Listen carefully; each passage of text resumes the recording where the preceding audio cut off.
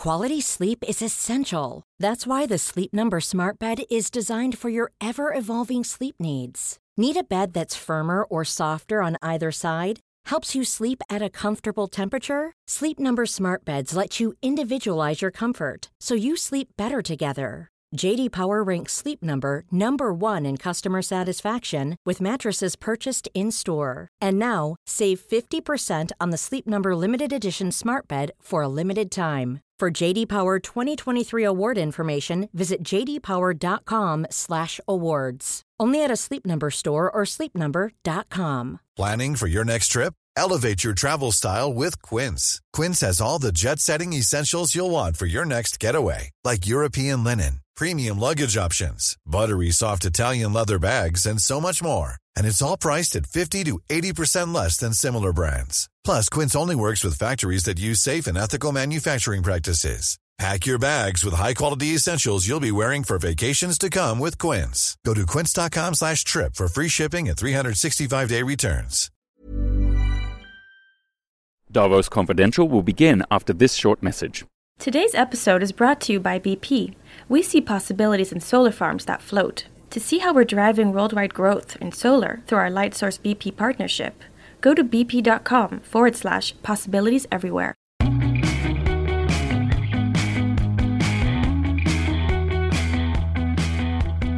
Hey everyone, welcome back to the fourth and final edition of our daily Davos Confidential, the pop-up series attached to our regular EU Confidential podcast. After this episode, we're back to our regular weekly format. I'm Ryan Heath, the political editor of Politico Europe, bringing you the truth, the juice, and the colour of the World Economic Forum. This circus in Davos is nearly at an end, but what a ride it has been. Where else in the world does royalty have to yell just to get the room to shut up? That was the position Queen Diambi of Congo found herself in last night at a black tie affair I attended called Arabian Nights. We have 2 interviews in this episode before the return of our regular weekly podcast panellists.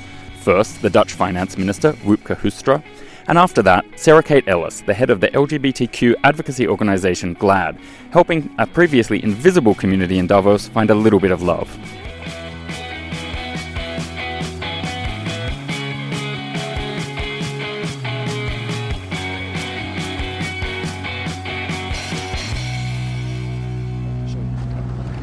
Almost got run over by... yeah, we should say we're walking. We're doing a very Davos thing. We're walking down the street. It's very responsible, so I want to give credit to the minister for not jumping in one of the vans. We've got these idiots who have their private chauffeured cars all around Davos. Ruins the atmosphere, ruins the environment, so we're the political walking class. And the weather is beautiful, isn't it? I mean, Absolutely. The sun is shining. It's sunshine. So in the lead up to Brexit, the Dutch government is going to start to become more visible and critical in everything the EU does. I've got this theory that it's kind of the smallest big member state and the leader of the liberal bloc within the union. And so it's very interesting to hear from Dutch government perspective in Davos. What's bringing you here and what have you been finding so far?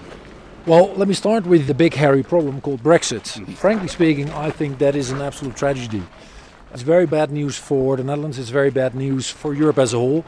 And I'm convinced it will also turn out to be bad news for the United Kingdom.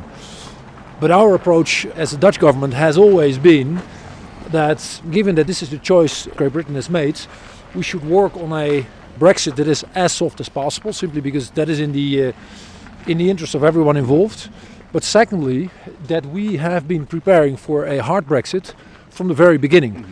We share a border with Britain, and we, on many very practical aspects, there's quite a lot of stuff that we have to do. And we're talking Port of Rotterdam, or it's also a bunch of other services-related stuff as well? It's literally thousands of trucks moving up and forth every day. So for businesses, for customs, for the police on the airports, it has all sorts of implications. Well, you have to bear in mind, the British are in our top 3 of trade partners. So they're incredibly important to us, geopolitically, but also from an economic point of view. And that's why this is such a tragedy. But we are preparing for the situation that they will leave. And what's been on your meeting agenda here in Davos? You have a lot of people, sometimes they're doing speed dating, meetings that go for 10 minutes back to back. Other people focus on getting up on the stage and kind of selling the national brand and maybe in your case the national budget. So tell us a bit more. Selling the national budget is not part of the things I'm doing here. I think it is typically a mixture, but it is, you're quite right. It is a number of meetings, typically very brief meetings.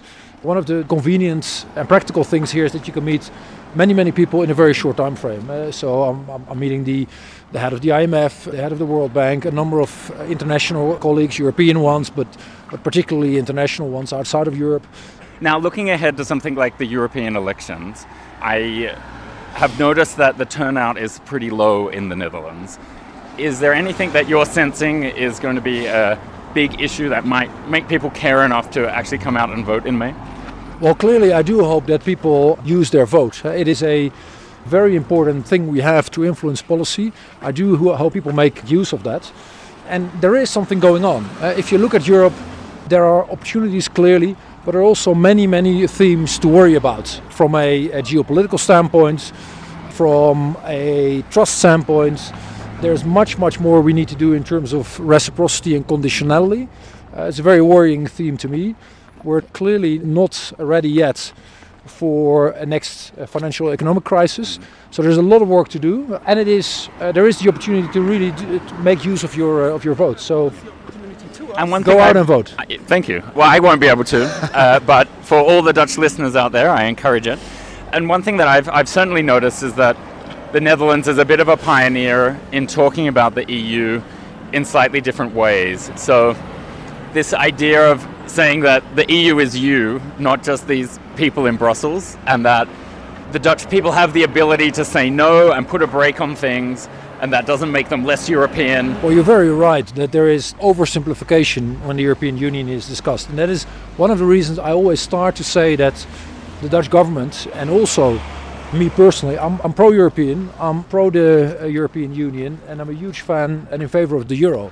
Having said that, it is tremendously important to tackle the themes that we have to deal with.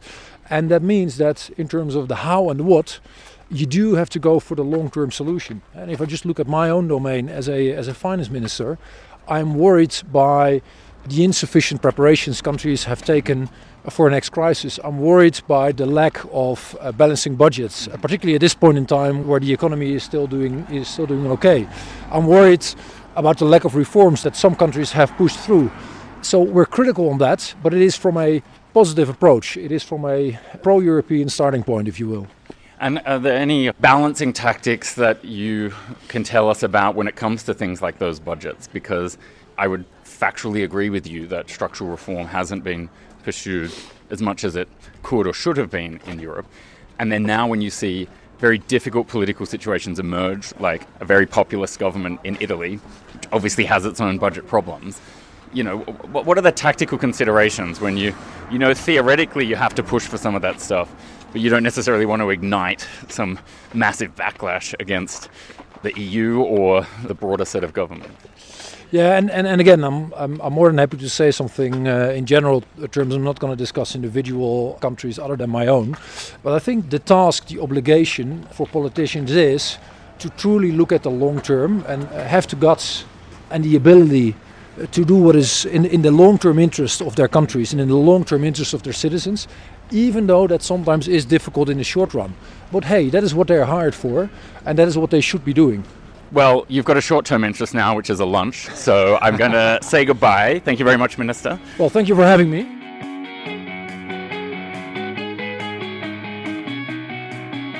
That was Dutch Finance Minister Wopke Hoekstra. Next up, GLAAD's Sarah Kate Ellis.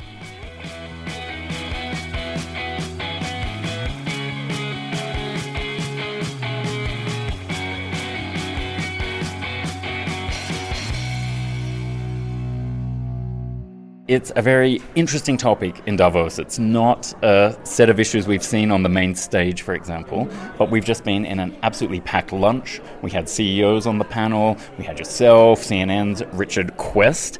So how are you feeling about all of that in this broader Davos atmosphere? I'm feeling really positive. You know, we started back last year here at Davos to come make a little noise, make sure that the LGBTQ community was being recognized and acknowledged on the world stage of the World Economic Forum. And we can see movement within a year from, you know, there were 2 events last year. I think I've counted last, there might be 5 to 7 this year, including one in Congress Hall. And that was a big effort of ours last year, working with other people who have been working on this for years. But it's really important. The reason this is really important is because Davos is where the deals and the action happens. This is where the future is being discussed and talked and shaped. And so we want to make sure that LGBTQ people are being talked about and are part of that. And I think also we felt, especially the reason why after so many years last year, is that we feel a real lack of human rights leadership in America. And so we decided, and we do this at GLAAD, we've got to take it on ourselves. And we're going to make sure our voices are heard. And that's why we're here at Davos. And it's been from night to day in a year. Tell us a little bit more about that dynamic. I guess as an outsider, it would be easy to assume, well, you've got a bunch of dodgy governments up on the stage, not particularly known for promoting LGBTQ rights, so maybe it's easy for the forum just to push those issues aside. Is there anything that coordinated, do you think, or is it more a case of this being a forgotten issue and people like yourself just haven't been knocking on the door up until recently? You know, I think it's tricky when you go global, right? Because it's still criminal in many countries, close to 70 at this point. And you have those prime ministers and governments convening here. So it makes it much harder to navigate. But that doesn't mean that you shouldn't and that we have to. And, you know, I think with the decriminalization in India this past June, these are significant moves forward. And we'll, you know, hopefully in February see some moves in Kenya in the positive. So I think that us being here helps that. It moves it forward. It moves the needle forward. And so for us as a community, LGBTQ people, it's always been about visibility. And we had low visibility at WEF and the forum, and we are amping that up now. Speaking of visibility, probably the most visible openly gay CEO, Tim Cook, he's turned up in the forum this year in Davos, and he was seen and photographed having dinner with Bolsonaro, the new Brazilian president. Do you have any feelings about that? Is that an engagement that has to happen, or do we need to know a bit more about what they were talking about before you have a view? Yeah, I think I need to know more. You know, you have to go to the source to change hearts and minds. And so if there's anyone that can do that, it's Tim Cook. And I hope he used that opportunity to shift Brazil a little bit, because we need help there. And this is the place to do it. So I'm hopeful. I don't have a readout on that encounter, but I am optimistic that Tim, knowing how he operates, did use that opportunity. One thing I wasn't aware of, but I just heard in the lunch that you were the recipient of a $15 million donation from the Ariadne Getty Foundation. And that strikes me as a big scaling up in the sort of activism and advocacy that you can do. How big is that compared to the rest of your budget and your workload? What difference is it going to mean? It's a big difference. What it equates to is it's $1 million gift a year over 15 years. So what it really does is help us not have to worry about some of the fundraising and really focus on realigning our priorities and our programs. So we were able to, with that financial donation, launch the GLAAD Media Institute, which works around the globe helping people speak out, from CEOs to activists on the front lines, about LGBTQ issues. It builds cultural competencies in places that need it. And it also allows us to get to all of these cultural centers. You know, GLAAD is often known for our pop culture because it gets the most attention, but everybody is a cultural creator now. The top people in every industry are cultural icons now, and we need to work with them, and we work with them to shape culture and the narrative around the world. You've just given me a thought. One of the recent guests on the podcast was the legal counsel at Netflix, which is, you know, essentially becoming the first global television network in lots of ways, in dozens and dozens of countries. Have you done much engagement with them and their ability to portray and shape discussions in all of those countries? Yes, we work closely with Netflix. We work closely with all of the big agencies out of Hollywood. We advise on some of their shows. We advise on many things. And I think think what's really interesting about Netflix is that when they did their global distribution, they went all in on it. And so many times LGBTQ content is censored in criminalized countries, and they said that that was a bar for them not moving into those areas. And I think that's been really, really impactful. So slowly but surely, we're getting that number of criminalized countries down.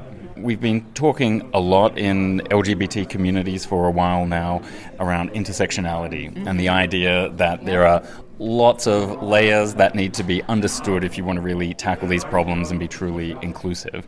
And in a funny way, I've also been feeling that discussion has been coming up generally in Davos, not specific to these communities, but this idea that if you've got big structural problems in economies, like massive extreme inequality and things like that, how are you going to tackle some of the other issues in society?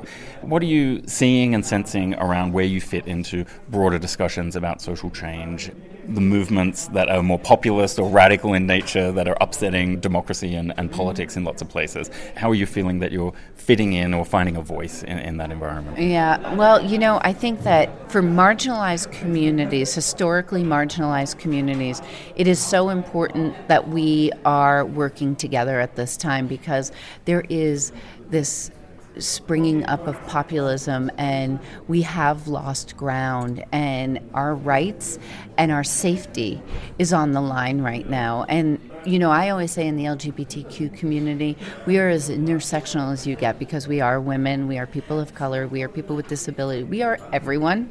And so for us at GLAAD too, it's more than LGBTQ. It really is all marginalized people and fighting for their rights. And so we are very conscious when we do anything and we go to market with anything that it takes into account women, people of color, people with disabilities. We run our research that way too, so that we're getting in the information, and we hand that research out then to other organizations that then can activate against it. Sarah Kate, thank you so much for joining us. Oh, thank you very much for having me. Coming up next, we go back to Brussels to join Andrew Gray and the podcast panel. After this message. A message from BP. A race to renewables will not be enough. To deliver lower emissions, the world must make all forms of energy cleaner and better. Read about the many possibilities we see to make this happen at bp.com/possibilities everywhere.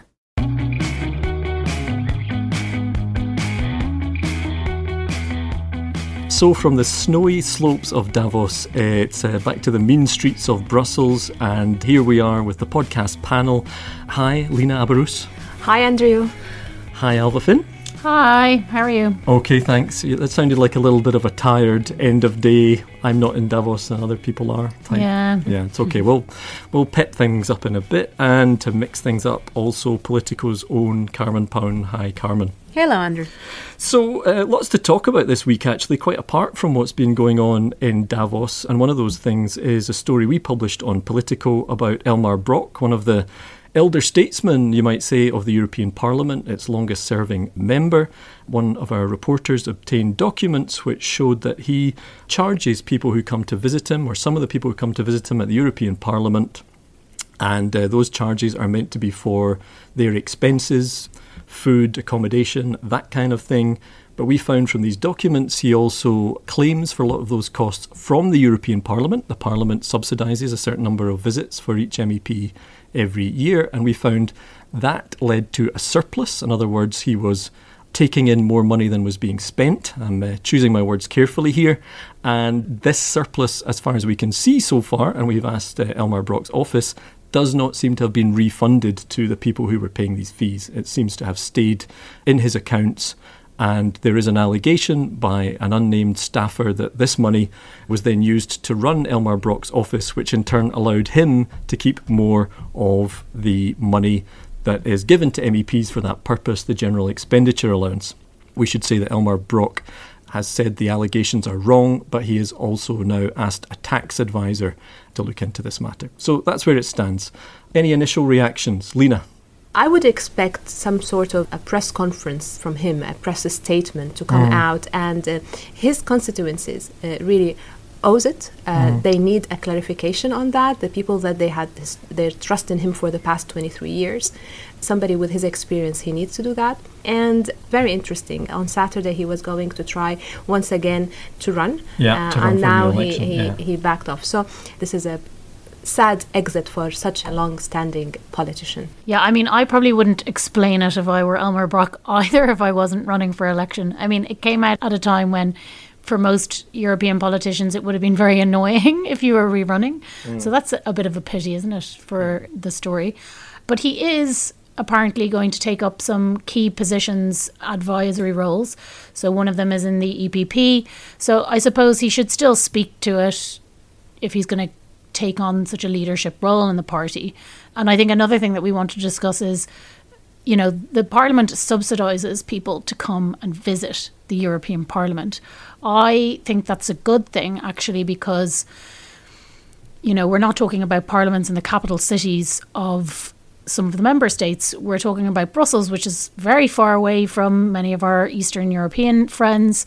It's just a Ryanair flight away for Irish people, but it can incur some costs. So I think it's a good thing that it subsidises, because then you get to actually come and see Europe. Well, that's one of the questions. It's interesting seeing the different reactions. So some people were saying, gosh, what's he doing charging these people? Other people were saying, well, that's not an issue, but it's what happens to the surplus. And then there were other people just saying, what, the European Parliament pays for people to come and visit it? Carmen, what do you think about that? On the latter, I think indeed the European Parliament has tried as an institution to reach out to the citizens, not to just be this building in Brussels or in Strasbourg, and that's probably one of the ways to do it.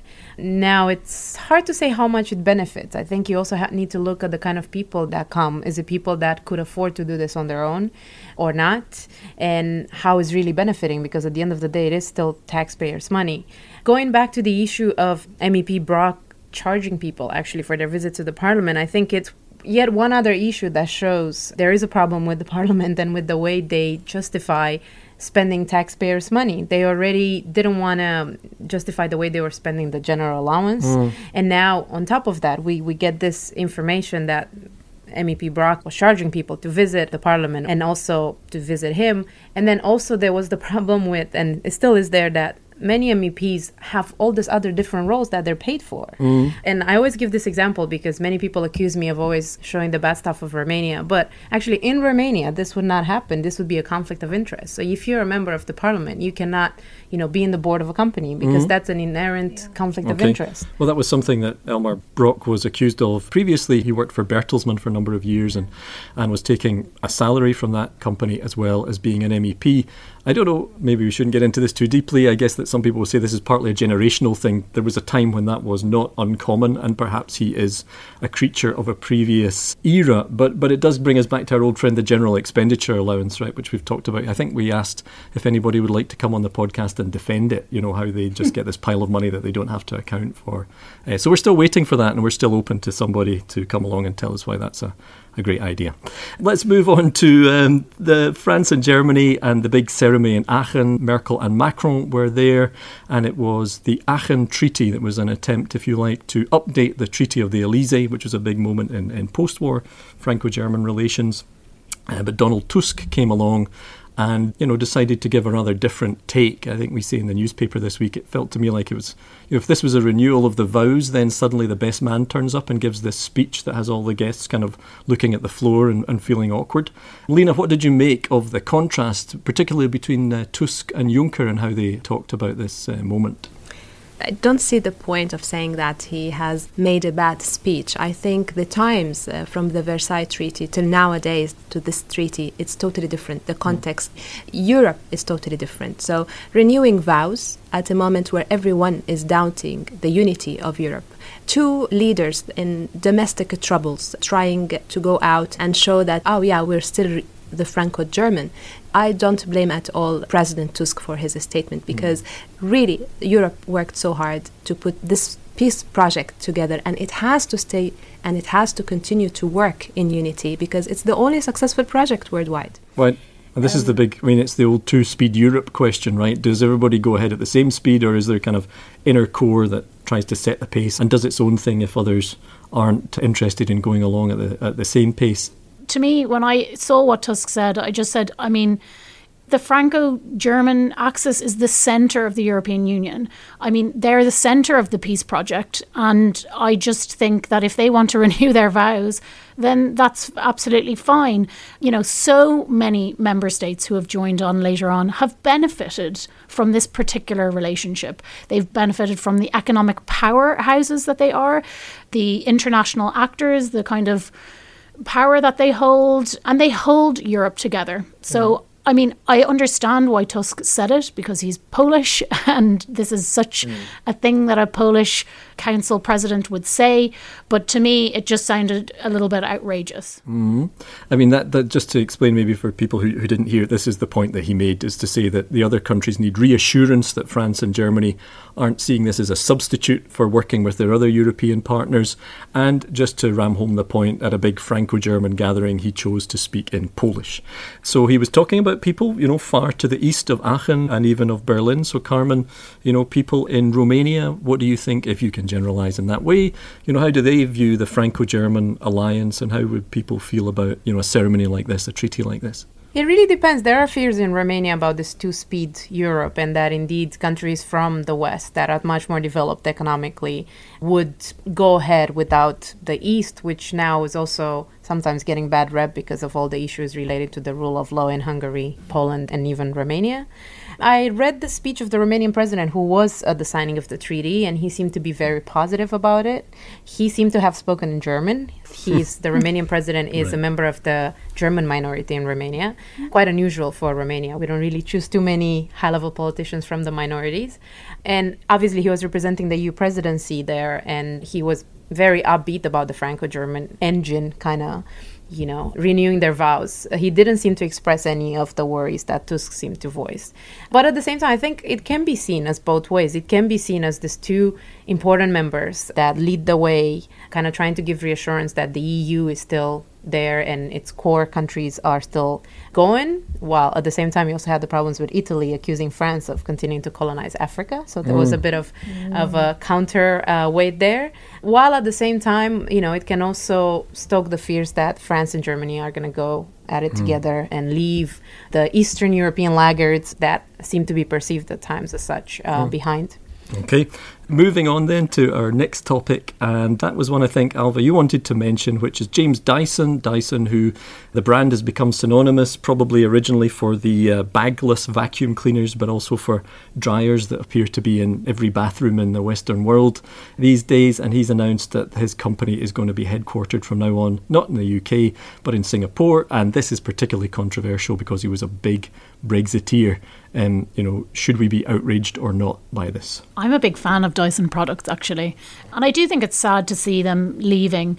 The reasoning, they're saying, you know, it's Singapore, it's not another EU member state, and that our market is there. I mean, it was one of the big success story of a British company that managed to move into the 21st century with innovative technology, and now they're moving away very close to Brexit. It's not a good look. And he was one who said, yeah, we should leave with no deal. So, you know, this brinksmanship, and then you pull your company out to go further afield, I think, you know. Yeah, I mean, optically, as they say in the PR business, is probably not the best. The company, we should say, says this actually only is a kind of, it's almost like a bureaucratic change. They'll be registered in Singapore from now on. A couple of senior executives will move to be based in Singapore, but it doesn't affect much more than that. Lena, how do you see it? And how would you see it perhaps as a, I don't know, if you were advising a company in this kind of position, what would you say to them? Well, I'm sure this company has a board and has shareholders, and they have geopolitical analysis and they receive reports, and their move, I'm sure it has been calculated. Such an announcement, it doesn't come like one CEO, he says, okay, I'm moving headquarters. And the CEO always serves at the pleasure of his board and his shareholders. It's a very important message as well to the British government, to many businesses are questioning, okay, what's next? Is there going to be a deal? If there's no deal, the coming 2 years, the 3 years, if other businesses do the same, I think that would put more pressure on the British government to find a solution. Definitely, in terms of what they have communicated, if I were advising them, definitely I would have said the same. I would just add it as well that it's a business and they have to make money. At the end, it's not about sentiment or about the flag. You need to sell your products, and whenever there's a market, they need to sell. Carmen, let's move on to something you wanted to talk about, the prospect that if Britain does not leave the EU on schedule and sticks around a bit longer, we could have the strange sight of Britain voting in the European Parliament election, even though it would be assumed, although, even that shouldn't be taken for granted, that it would be leaving fairly soon afterwards. What struck you about this? It just raised so many questions. Will the British MEPs coming in just be elected to be lame duck from their first day in office? Obviously, depending on how long Article 50 is extended, if it is extended, how long will they be in there for, and will they matter at all? I suppose in terms of forming groups, they would matter, because obviously there might still be a strong core Eurosceptic group coming in. But at the same time, in, let's say, 1 or 2 years' time, will we have the same discussions as now, as, groups falling apart because the Brits are leaving? It's a bit of a weird Groundhog Day if this happens. Adding mess to an already existing mess. It couldn't be messier than this mess, honestly. Never say that, can always get messy. It's the treaties, they need to be there. If there is no Brexit, they have to stay 2 years, 1 year. My fears is if they will be able to block any trade deals, or they will be difficult with certain countries, if they will start making a bit of problems on the foreign policy in the committees, that will be really worrying. Right, I mean, so far they have kind of taken a step back. They've generally sort of said, well, not the MEPs, but on the council, I feel like Britain doesn't get too involved in a lot of these discussions because they know they're leaving soon. But Alva, what do you think would be the reaction if suddenly there were British MEPs, chairing committees and forming groups, even though, they were still on the path to leaving? Even just having an election campaign would be strange, right? A British campaign for the European Parliament election. On what platform would they stand on? I'll do something great in the next 3 months. What would be their thing? Yeah, I think it'd be really interesting to see if we would still get as many Tories. Would Nigel Farage run again? I bet you €1 million he would. He loves that EU money. Rumours, they say he's preparing himself. Oh, really? To stand? I think he did say something like that. If it happens, he's Mr. European Parliament, or he's one of them. That's a funny thing. Yeah. So we'll see a return from that idiot. But yeah, I mean, I would be interested to see if we'd get more Labour now. I mean, the Tories had a kind of weakened position already because they were in the ECR, which isn't a very powerful group. So yeah, if it continued to have as many numbers, and obviously UKIP as well, they already weren't a very powerful bloc, to be honest. They did get quite sometimes big positions in the committees, but that's unlikely to happen again. Obviously, so there are still some UK members who run committees. So, for example, Linda McCavan runs the DEVE committee and is still very dedicated. Which committee is that one, just for outsiders? The Development Committee, so it deals with EU aid considerations. But yeah, that would be unlikely to be meted out in the future if I think they come back. But yeah, it would be very interesting, I think, to just watch that mess happen. Well, there you go. We talked a little bit about Brexit, even though Ryan is very bored with it. So that is the little advantage or disadvantage, depending on your point of view, if you're a regular listener to the podcast. But no doubt we'll come back to Brexit again. Lena, Alva, Carmen, thank you all very much. And back to, I think, regular service next week. I think Ryan will be here. But thanks for coming in. Pleasure. Cheers. That's all we've got time for on this episode. Thanks so much for joining. If you haven't signed up already, you can do that in one click wherever you found the podcast. And if you register at politico.eu/registration by choosing the EU Confidential box, we'll send an email alert each week when the podcast is out and invite you to join any podcast-related events. Podcasting is a team effort. We couldn't have done it, bringing you this from Davos, without the efforts of Andrew Gray and Eddie Wax in Brussels and Wei Dong Lin in London.